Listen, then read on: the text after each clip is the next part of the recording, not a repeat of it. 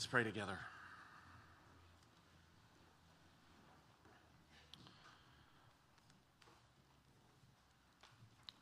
Father, it depends not upon the one who wills or the one who runs, but on you, the one who has mercy. And Lord, we know that we cannot do to ourselves on the inside, on our hearts, what we need you to do for us. And we know that we cannot in our own strength rescue ourselves from this body of death. And so we come to you as humble people crying out, you are our God. You are the one who shows mercy. You are the one who gives life. You are the one who gives the Spirit. You are the God who saves. Lord, we pray that you would teach us who you are. We pray that you would make your mercy the defining reality of our existence. We pray, Lord, that you would cause us to be so overwhelmed by the wonder of your gracious, compassionate love that everything about us is changed. And Lord, we pray that you would be enabling us by this miracle that you do. We pray that you would enable us to set our minds on the things of the Spirit. And we pray that you would cause us to hear the call of the Master, to take up the cross, to follow him, and that we would do it. And along the way, Lord, we ask that you would make it true of us that we are taught of God. We pray that you would give us understanding into this most magnificent book that you've given to us. Lord, all these things we ask and more that we can't even begin to articulate in the brevity of our time. We pray that you would do a great work in our day. We pray that so many people would hear the gospel and be changed by the Holy Spirit, that we would need more churches and more pastors. We pray that those who are aspiring to the office of elder here in this congregation, Lord, we pray that you would equip them and that they would be raised up and given places of service. And we pray, Lord, that by the power of your Spirit, you would grip our hearts and make us people who love you and love the Scriptures, people who are useful in our generation. We ask all this, Lord, for your glory in the name of Christ. Amen. I would invite you to open with me this morning to Exodus chapter 4. And I want to suggest to you that the central moment in the first two chapters of the book of Exodus, Exodus 1 and 2, is actually the rejection of Moses in Exodus 2, 11 through 15. And if you want to talk with me about how I see that or how I understand the surrounding parts of that, reach out to me. I'll be glad to pass on to you what I think about that. But I just want to put out there, I think everything surrounding the rejection of Moses in Exodus 2, 11 through 15 is there to highlight that central moment when that Israelites or that Hebrew said in response to him, "Who made you ruler and judge over us?" Well, the answer to that is the Lord. The Lord made Moses ruler and judge, but it's going to happen in the Lord's time. And in Exodus 3 and 4, I think the central unit of this passage is in chapter 4, verses 1 through 9, where Moses is given these signs that are to compel Israel to believe. So as we look at Exodus chapter 4, as we begin, let me just draw your attention to 4:1, where Moses answered, "But behold, they will not believe me or listen."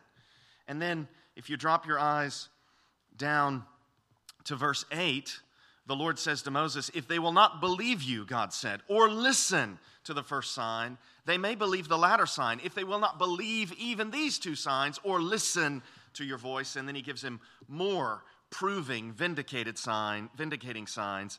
And then look down at verse 31.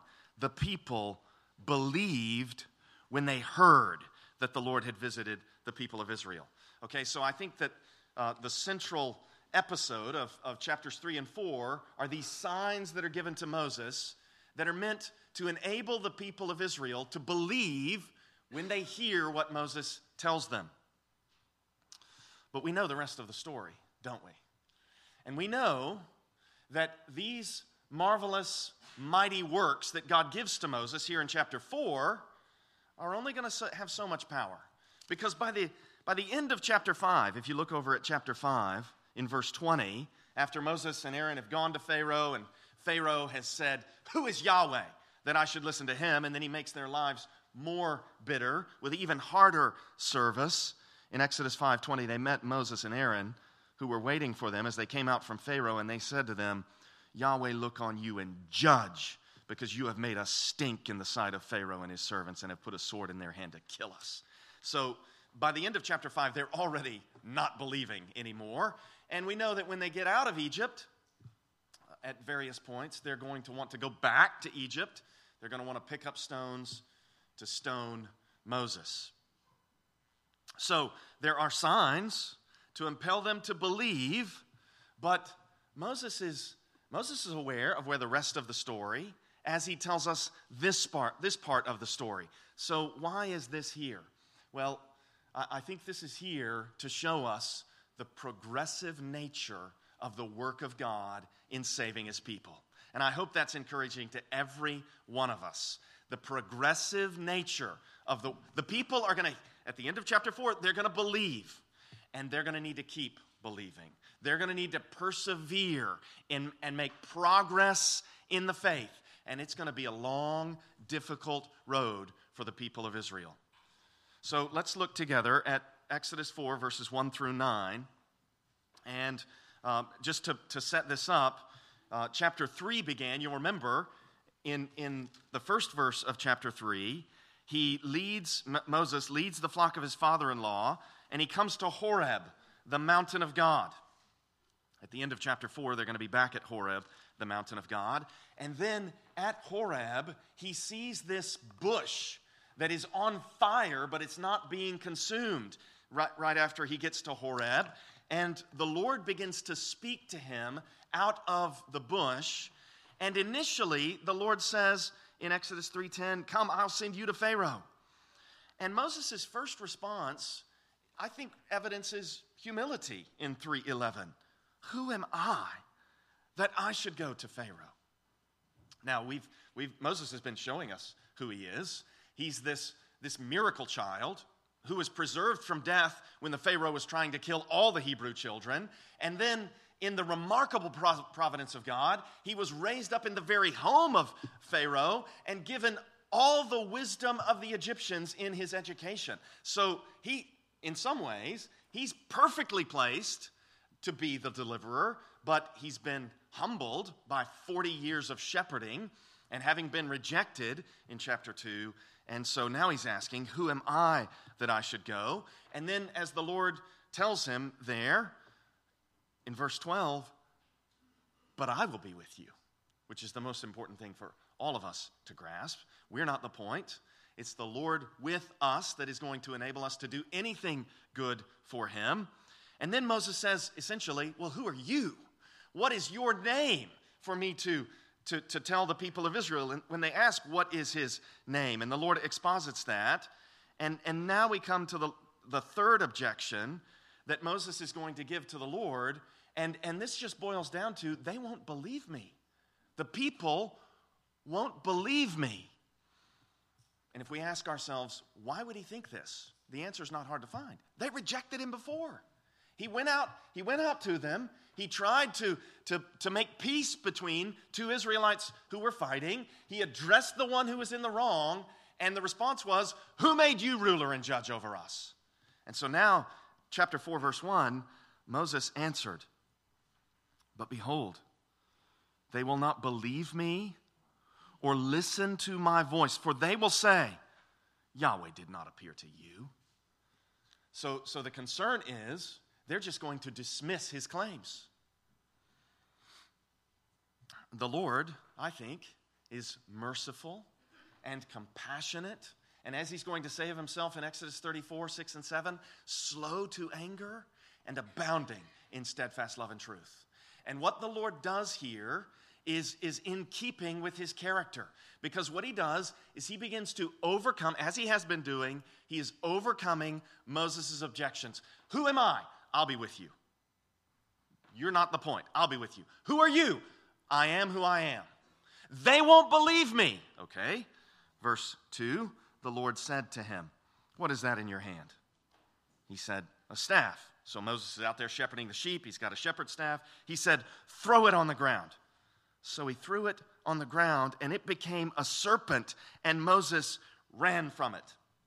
Now, the text doesn't say that it became a cobra, but I suspect that's probably the case, because cobras were really significant for the people of Egypt, and I think that what's being anticipated here is the way that Moses, in a sense, is going to take Egypt by the tail and cause the snake to submit to the will of God as he goes into Egypt and proclaims God's word and announces the plagues, and the plagues come to pass, and finally the Pharaoh is forced to do exactly what Moses said. So I think that this first sign that God gives to Moses is anticipating the exodus from Egypt. I don't think it's just a magic trick, just something that looks flashy that Moses is supposed to show off. I think it signifies the way that Egypt is going to be taken under control. Verse 4, the Lord said to Moses, put out your hand and catch it by the tail. So he put out his hand and caught it, and it became a staff in his hand. And then the Lord explains in verse 5, that they may believe that Yahweh, the God of their fathers, the God of Abraham, the God of Isaac, and the God of Jacob, has appeared to you. So verse 1, Yahweh did not appear to you. Okay, do this, Moses, that they may believe that Yahweh appeared to you. And the Lord doesn't stop there. He gives him another sign. Verse 6, again, the Lord said to him, put your hand inside your cloak. And he put his hand inside his cloak, and when he took it out, behold, his hand was leprous like snow. Then God said, put your hand back inside your cloak. So he put his hand back inside his cloak, and when he took it out, behold, it was restored like the rest of his flesh. There's an episode later in the Pentateuch that is like this too. Do you remember the occasion when Aaron and Miriam spoke against Moses, and in judgment upon Miriam for her part in that, her flesh was made leprous like this, as a rebuke from the Lord for her opposition of Moses. And then, in God's mercy, she was cleansed of that leprosy, but she had to go outside the camp for the period of her cleansing. So what would be the signification of this? Well, given the fact that Moses wrote the whole Pentateuch, I would suspect that Moses wants us to see here, in the first sign, God is going to give you victory over Egypt, symbolized by the snake. In the second sign, God is going to defend Moses against everyone who opposes him. And so the Lord is mercifully, lovingly, graciously bearing with Moses' fear and his awareness that he's been rejected before. And I think that the Lord is equipping Moses to become like Christ. If Moses knew what he was going to have to deal with, when the Lord, in a sense, he knows they've rejected me. He knows this is the Pharaoh of Egypt. Pharaoh's not going to like this plan. He knows I'm going to bring this people out into the wilderness and have to provide for them or seek pasturage for them the way that I've been seeking pasturage for these sheep. He knows some of the difficulty, but I doubt he could have anticipated all that the Lord had in store for him. And it's like the Lord is saying, Moses, I'm gonna set you up to be crucified on behalf of the people of Israel. That's what you're being prepared for. You Moses, are becoming a type of Christ, the one who who accomplishes, in a sense, redemption on behalf of the Lord, and then the one who shepherds God's people and bears with all of their rebellion. At points they want to pick up stones, and they intend to stone Moses. So Moses, that's what's in store for you, and here's how I'm going to prepare you for it. I'm going to show you that you're going to accomplish victory, and I'm going to show you that anyone who stands against you will come under my rebuke, under my judgment. So we have these powerful signs here. And the Lord then says in verses 8 and 9, if they will not believe you, God said, or listen to the first sign, they may believe the latter sign. If they will not believe even these two signs or listen to your voice, you shall take some water from the Nile and pour it out on the dry ground, and the water that you shall take from the Nile will become blood on the dry ground. And in the way that I've thought about those first two signs, I think you'll know where I'm going to go with this one. Because you know the story of the plagues and how in those plagues, all the waters of Egypt were turned to blood. So these signs, they are pointing, I think this is very important. These signs are pointing to the salvation that God is going to accomplish and the vindication of the one that the Lord uses. These are not just magic tricks. These are not just flashy, throw some fireworks or use some pixie dust or some, gunpowder to make a bang and a smoke. This is pointing to the kingdom of God. It's pointing to the work that God is going to do. But I think in the broader story, Moses also wants us to see that while these powerful signs may temporarily convince people here, as the narrative progresses, what we begin to grasp is that what they really need is a heart change that goes deeper than just being temporarily convinced by some powerful demonstrations of what God is going to do. They need to be made new on the inside. They need to be born again. I think that in the Gospel of John, in so many ways, John is depicting Jesus doing these signs. And in John chapter 3, Nicodemus says to the Lord Jesus, we see the signs, and we know that God is with you. No one could do these signs except God was with him. And Jesus says in response, unless one is born again, he cannot see the kingdom of God. And I think what Jesus is suggesting to Nicodemus there is, in the same way that the signs that Moses did pointed to God's salvation and God's kingdom, so also the signs that I am doing are supposed to signal to you that I'm the Messiah, that I'm bringing in God's kingdom. I'm not just throwing down some gunpowder or making some fireworks flash. These signs are about the coming of God's kingdom, the accomplishment of God's purposes through God's anointed king from the line of David. That's what the signs are about, Nicodemus, and you won't see it unless you're born again. And I think Moses is telling that same story here in the book of Exodus. So the Lord, he gives these things to Moses, and Moses has more objections. And again, we see the Lord's mercy and kindness. Verse 10.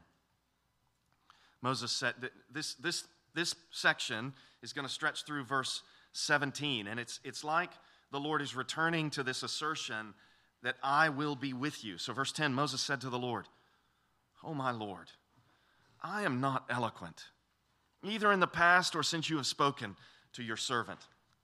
Literally, what Moses says here is, I'm not a man of words. I'm not a man of words. And I never have been.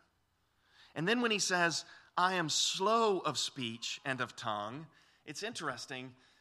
He's objecting. And I don't know exactly what Moses thinks about himself that makes him say this, that he's slow of speech and slow of tongue. But I think there's an irony in the way that he writes up the story, because literally what Moses has said here is, I am heavy of speech and heavy of tongue. And the Hebrew word for heavy is the same word that's often rendered glory. And I think there's irony here, because I would propose to you that while, yes, Moses is saying something about his own deficiency, he's also pointing to the way that he is going to give to Israel through everything that God does in him and the way that God develops and grows him across the next 40 years. He is going to give to Israel the Pentateuch, Genesis to Deuteronomy. And these 5 books are one of the world's literary masterpieces. These 5 books evidence throughout that Moses is a literary genius. If Moses is not a man of words, nobody is a man of words. I mean, if you just ask yourself the question this way, what 5 books have been more influential in world history than Genesis to Deuteronomy? And you might pick 5 other books from the Bible, but outside the Bible, it's going to be hard to find 5 books from one author this influential. So I think there's a little bit of irony in the way that Moses says, I'm slow of speech and slow of tongue, because hidden there, heavy of speech, heavy of tongue, is this double occurrence of the word glory.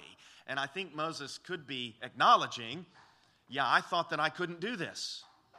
And look at what the Lord does with Moses by the end of his life. So clearly he's objecting, but I think he may also be signaling, pointing in the direction of everything that God would accomplish through him. Well, there's the Lord's response then in verse 11. Then the Lord said to him, who has made man's mouth? Who makes him mute or deaf or seeing or blind? Is it not I, the Lord? The Lord here is simply asserting himself as the creator, as the giver of every gift. And we should recognize that if we have eyes to see, we have been given a gift from God. We should not take these things for granted. If we have a tongue that works and moves like they're designed to do, we have been given a gift. We have ears. These are gifts that God has given to us. And the Lord is saying to Moses, you're not a man of words. Again, you are not the point. I'm the one who makes these things. I'm telling you to do these things. And then the Lord says there in verse 12, now therefore go. I've told you to do this. I said to light, and there was light. Why are you objecting? You have no business responding this way to me, I think the Lord is suggesting to Moses. You are my creation. I said to go talk. Your job is to go talk. Now therefore go, and then there's compassion. And I will be with your mouth. I will be with your mouth. Again, it's like Moses, you're not the point. I will be with your mouth. And then these next words are marvelous. And teach you. I will be with your mouth and teach you what you shall speak. What we have here with the Lord's promise to Moses is going to be repeated down in verse 15 when the Lord provides Aaron for Moses. And he says to him again in verse 15, you shall speak to him, to Aaron, and put the words in his mouth, and I will be with your mouth and with his mouth, and will teach you both what to do. So the Lord is saying to Moses that he's going to teach both him and Aaron what to do.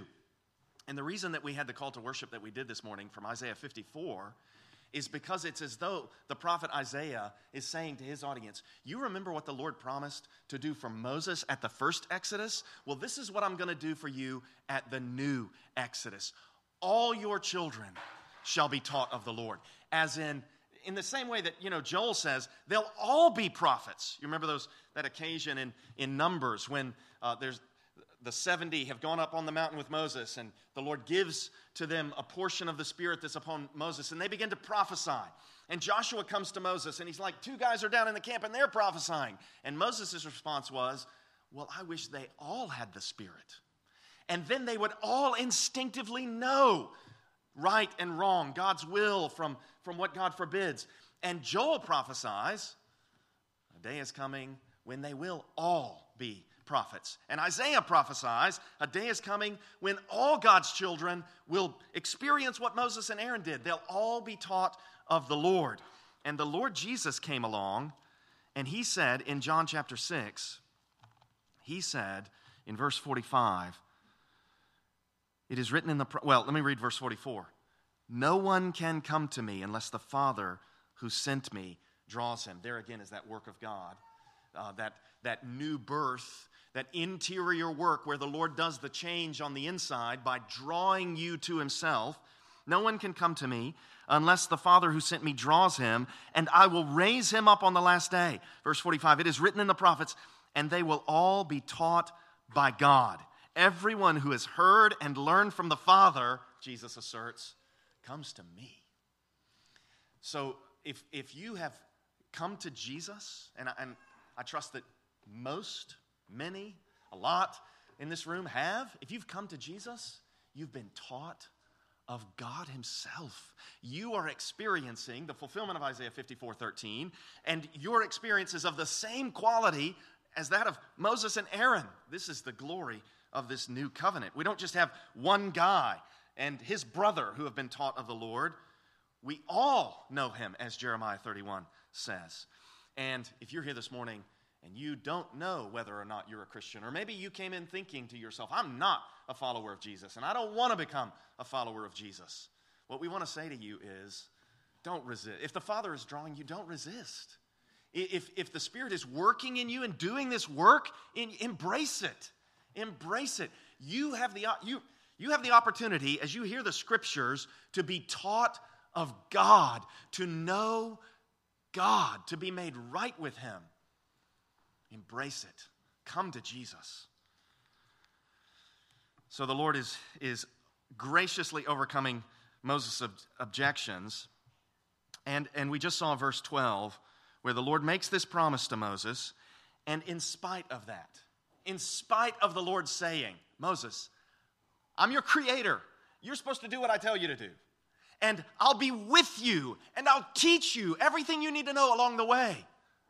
Moses says in verse 13, oh my Lord, please send someone else. I don't want to go. You do whatever you want to do. You send by the hand of whoever you want to send, but not me. And this is remarkable because we can all identify with Moses. Every one of us. Because we've all had the experience, every single one of us, of feeling a prompting in our hearts, having a sense, I'm not supposed to be doing this, or I should do this.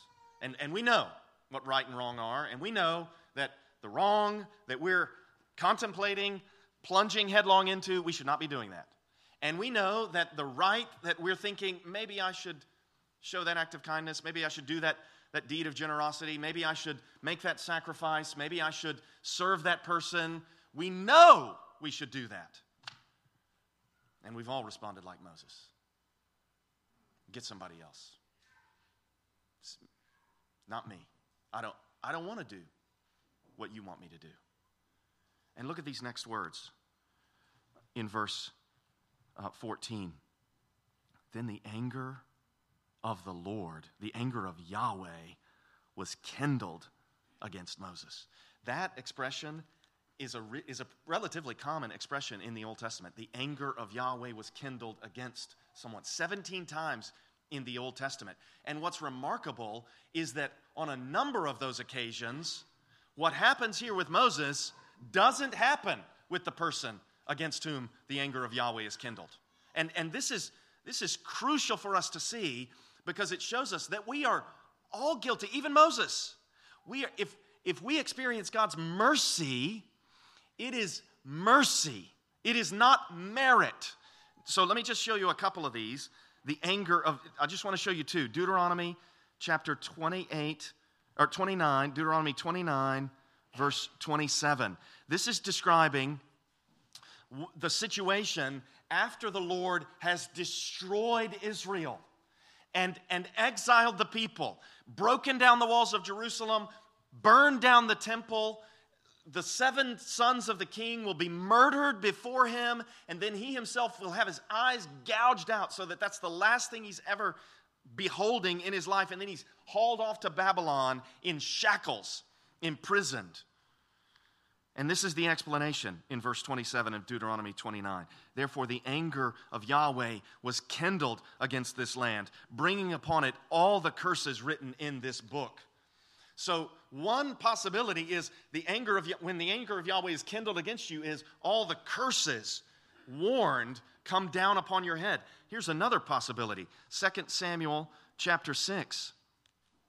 You remember this occasion. David is bringing the ark of the Lord into Jerusalem, but he hasn't studied the Bible, or he hasn't refreshed himself on the Bible's instructions on how that was supposed to be done. And so instead of carrying it on these poles that go through the rings in the corners of the thing by a particular tribe of the clan of the Levites, instead of that, they got the ark on an ox cart, like the Philistines transported it. And this guy Uzzah reaches out to touch it, and in 2 Samuel chapter 6, verse 7, the anger of Yahweh was kindled against Uzzah, and God struck him down there because of his error, and he died there beside the ark of God. So the anger of God is kindled against Uzzah, and the Lord kills him. The anger of God is kindled against Israel, and eventually his patience is exhausted, and he exiles them. The anger of the Lord is kindled against Moses, and he's patient with him, and he continues to overcome his objections. And look at what happens next here in verse 14. Then the anger of Yahweh was kindled against Moses, and he said, "Is there not Aaron, your brother, the Levite? I know that he can speak well. Behold, he's coming out to meet you, and when he sees you, he will be glad in his heart." So the Lord's anger against Moses is kindled, and he says, Moses, it's almost as though, let me elaborate a little bit. Moses, I know that this could be a lonely operation, so I'm going to send somebody in with you. I'm going to send somebody. I know that you think those Israelites rejected me. They won't listen to me this time. I'm going to give you somebody who's with them on the inside, somebody that has established a reputation among them, somebody to whom you're probably expecting them that they will listen. I'll provide your brother to you, Moses, and he'll join you. It's so gracious and kind and compassionate. Why? Why is it death to Uzzah, exile for Israel, kindness and mercy to Moses?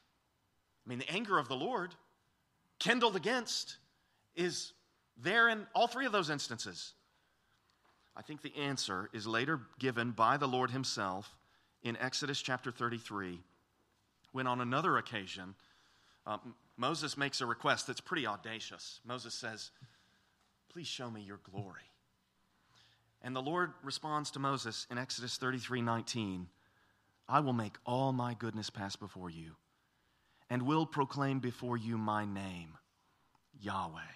And then he adds this, "And I will be gracious to whom I will be gracious, and will show mercy on whom I will show mercy."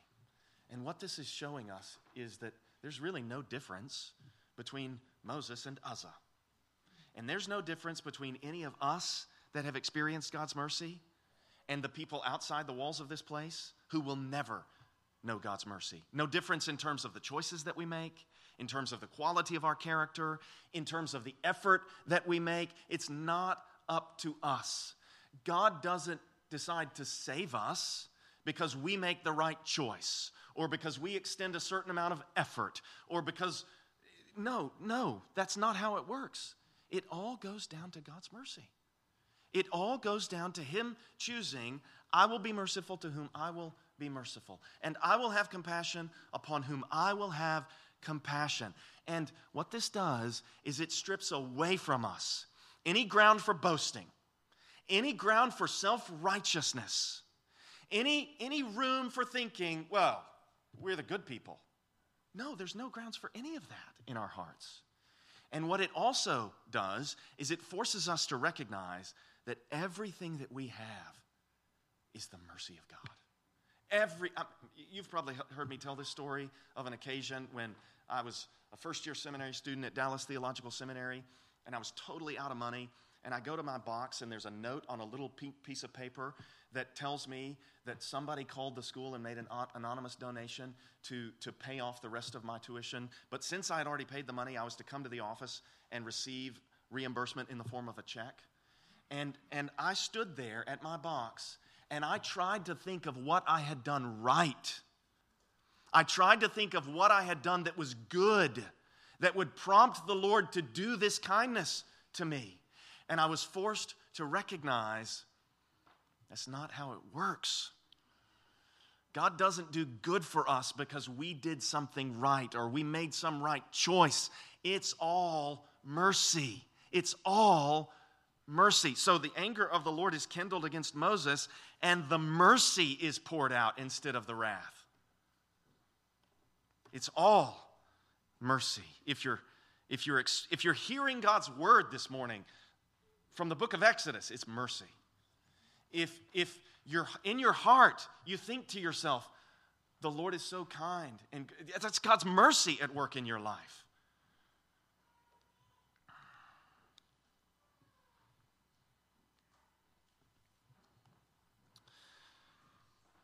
What the Lord is doing with Moses, in a way, is like what the Lord's going to do with the people of Israel. Because the people of Israel are going to need a lot of merciful kindness from the Lord. And He's going to lavish it upon them. And He's going to bring them along. And whatever was written in former days, Romans 15:4, was written for our instruction, so that by the encouragement of the Scriptures, we might have hope. Hope that God's mercy will extend to us, just as it did to Moses, just as it does to Israel. The anger of the Lord was kindled against Moses. Moses provides Aaron. He's going to speak to the people. Verse 16, he shall speak for you to the people that rejected Moses. And he shall be your mouth, and you shall be as God to him. These kinds of thoughts are going to come up again in chapter 7, verse 1. But, as you think about the rest of the narrative, Moses does a lot of talking. And there just aren't that many occasions when Aaron is the spokesperson. So it's like the Lord mercifully provides for Moses, and that enables him to do what the Lord is calling him to do. Then verse 18 and following. Verses 18 through 20, this is why we had the New Testament reading from Matthew. Listen to these verses. Moses went back to Jethro, his father-in-law, and said to him, "Please let me go back to my brothers in Egypt to see whether they are still alive." And Jethro said to Moses, "Go in peace." And the Lord said to Moses in Midian, "Go back to Egypt, for all the men who were seeking your life are dead." Everybody seeking to kill Moses is dead. And this whole scenario is going to be repeated in the life of Jesus. When you've got a Joseph, who's a son of Jacob, and he's having dreams, and his wife has born this figure who's going to be like a new Moses. And they go down to Egypt, and then they get called out of Egypt, and Jesus accomplishes a salvation that far exceeds the one that Moses is going to lead the people to. Verse 20, so Moses took his wife and his sons and had them ride on a donkey and went back to the land of Egypt. And Moses took the staff of God in his hand. Verse 21, and the Lord said to Moses, when you go back to Egypt, see that you do before Pharaoh all the miracles that I have put in your power. I don't think this is just about the snake and the staff. I think this is pointing to the 10 plagues. This is pointing to the visitation of the Lord's wrath on Egypt. But I will harden his heart so that he will not let the people go. As we proceed through Exodus, we're going to see more of this. The Lord is twice going to say, I'm going to harden his heart. And then Pharaoh is going to start hardening his own heart. And what's happening is there's a coming together of God's purpose for Pharaoh and Pharaoh's own desire. And the Lord is the one who is ultimately sovereign over all these things. There's a concursus, a coming together of the courses so that Pharaoh chooses to do exactly what the Lord intends for him to do. And obviously the Lord is ultimate in all these things. Verse 22, then you shall say to Pharaoh, thus says the Lord, Israel is my firstborn son. Now, this is really significant because earlier in the Bible, it was as though Adam, the first man, was the Son of God. And that is directly articulated in the genealogy of Jesus in Luke chapter 3. Luke works back through the genealogy, and he says, the son of Enos, the son of Seth, the son of Adam, the Son of God. That's Luke 3:38. That conclusion that Luke came to, that Adam, the first man, was in some sense God's son, is also evidenced in Genesis 5, where we're told that God made Adam in his own image and likeness, and then Adam had a son in his likeness. And so if Adam's son Seth is in Adam's likeness as his son, then it would seem that Adam, in God's image and likeness, is God's son. And so whereas Adam was God's son, now the nation is like a new Adam, as God's firstborn son. So there's this dynamic that's created between God's purposes for Adam and God's purposes now for the nation of Israel. And then what is said next anticipates the Passover. He says, you shall say to Pharaoh, in verse 22, thus says Yahweh, Israel is my firstborn son. And I say to you, let my son go, that he may serve me. And this verb, avad, this is one of the verbs used to describe the Lord putting Adam in the garden in Genesis 2:15 to work it and keep it. The word translated work there is the same word translated serve here. So Adam was to serve the Lord by working the garden, and now the Lord wants the people of Israel to come out and serve him in their work. Let my son go, that he may serve me. If you refuse to let him go, behold, I will kill your firstborn son. It's like the Lord is saying to Pharaoh, you need to understand who God is, Pharaoh. And I will have my way. And you will let my son go. And you can either let him go and have your son live, or you can choose that I will kill your son and force you to let my son go. And, as the story unfolds, you're going to have the Passover, and the Lord is then going to explain that by means of the Passover and by means of the death of the firstborn, he redeemed the firstborn of all Israel for himself. And instead of the firstborn, he takes the Levites. So there's a dynamic here that anticipates what happens at the Passover, where God's son is delivered by means of the substitute, the death of the lamb. And Pharaoh's son, all the firstborn of Egypt, they all die. This is the dynamic that's fulfilled in the death of Christ. We, who are under the mercy of God, are redeemed by the death of God's firstborn son, the Lord Jesus. And anybody that doesn't come under the cross, come under the blood of Christ, anybody that doesn't place their faith and hope in him, they're going to die under the judgment of God. So it's really interesting that this Passover kind of passage about the Son of God and Pharaoh's son immediately precedes this mysterious passage about circumcision. I'm sure that maybe many of you were reading Exodus 4 this week, and I know that some of you talked to me. What is going on with this circumcision bit? So let's read these next three verses. Verse 24, at a lodging place on the way, the Lord met him, apparently Moses, and sought to put him to death. Then Zipporah took a flint and cut off her son's foreskin and touched Moses' feet with it and said, surely you are a bridegroom of blood to me. So he let him alone. The Lord didn't kill Moses. It was then that she said, a bridegroom of blood because of the circumcision. Now, there are all kinds of interpretations of this that I'm not going to get into. I'm just going to tell you exactly what I think is going on here. I think that Moses has not circumcised his son in keeping with Genesis 17 that we read earlier in the passage, so that if you're going to be part of the covenant with Abraham, you must circumcise your sons. And Moses hasn't done it. Why hasn't he done this? Well, the Lord, it's like, look, Moses, if you're not going to bring your own son into the covenant, if you're not going to embrace the terms of the covenant, this will be the end and I will kill you. And Zipporah recognizes the situation, apparently because she knows the stories, she knows the terms, and for whatever reason they haven't done it. And so now at last she does it. And fascinatingly, I said to my wife at the New Testament reading. I think it's just magnificent the way that Matthew weaves in so many pictures and patterns from the Old Testament in the early chapters of his gospel. And I leaned over and said to Jill, the Bible is awesome. And she says back to me, God is awesome. I'm like, yes, absolutely, no doubt. So we've got Passover and circumcision here in Exodus 4. And notice how when she had cut off the foreskin, she touched Moses' feet with it. Well, over in Genesis chapter 12, the next occurrence of this word for touch is in the statement, take a bunch of hyssop and dip it in the blood that is in the basin and touch the lintel and the two doorposts with the blood that is in the basin. So what Zipporah does is also anticipating what the people of Israel are going to do when they touch the blood to the doorposts and the lintel on the night of Passover.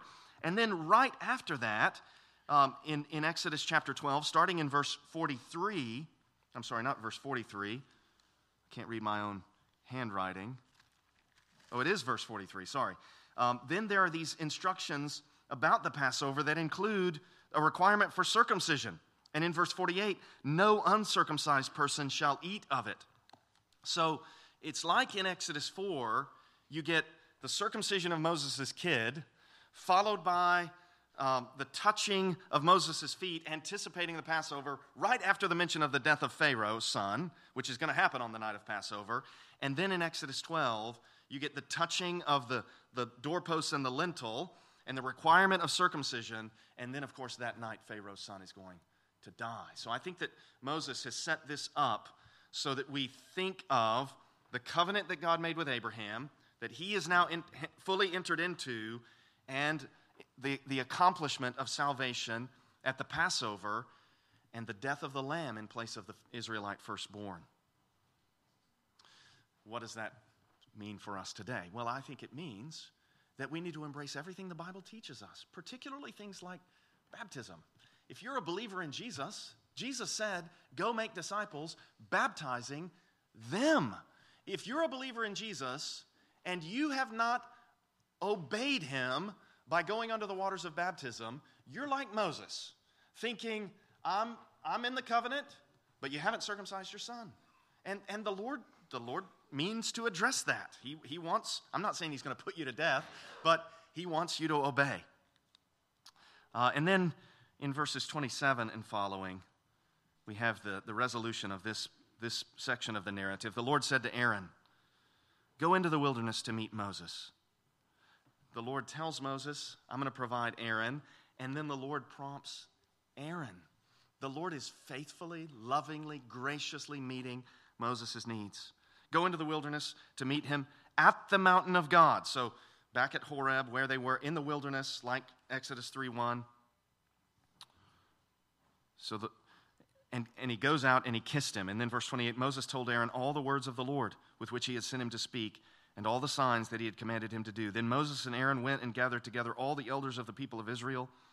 Aaron spoke, just as the Lord said he would, all the words that the Lord had spoken to Moses, and did the signs in the sight of the people. And the people believed when they heard that the Lord had visited the people of Israel. And we talked last week about how as he died, Joseph said, the Lord will surely visit you in Genesis 50, verses 24 and 25. Now the people are hearing that the Lord has visited them, and they believed. And the people believed, and when they heard that the Lord had visited the people of Israel, and that he had seen their affliction. And you remember the end of chapter 2, where the Lord saw and he knew. They bowed their heads and worshiped. The appropriate response to the mercy of God. Let's pray together.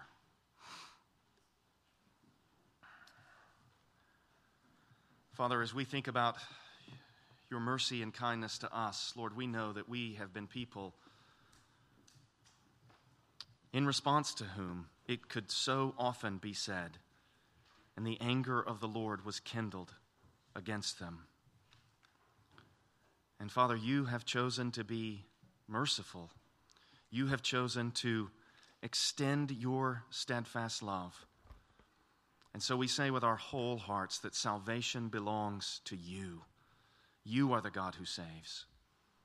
You are the one who deserves praise. Lord, we pray that you would guide us, that you would teach us. We pray that it would be true of us, that we are all taught of God. And we pray, Lord, that you would cause us to know who we are. We are your children, heirs of God, for whom the Lord Jesus himself is interceding, and with whom the Spirit is interceding when we don't know how. Lord, we pray that all these things would encourage our hearts and cause us to bow in worship to you. And we ask it in Christ's name.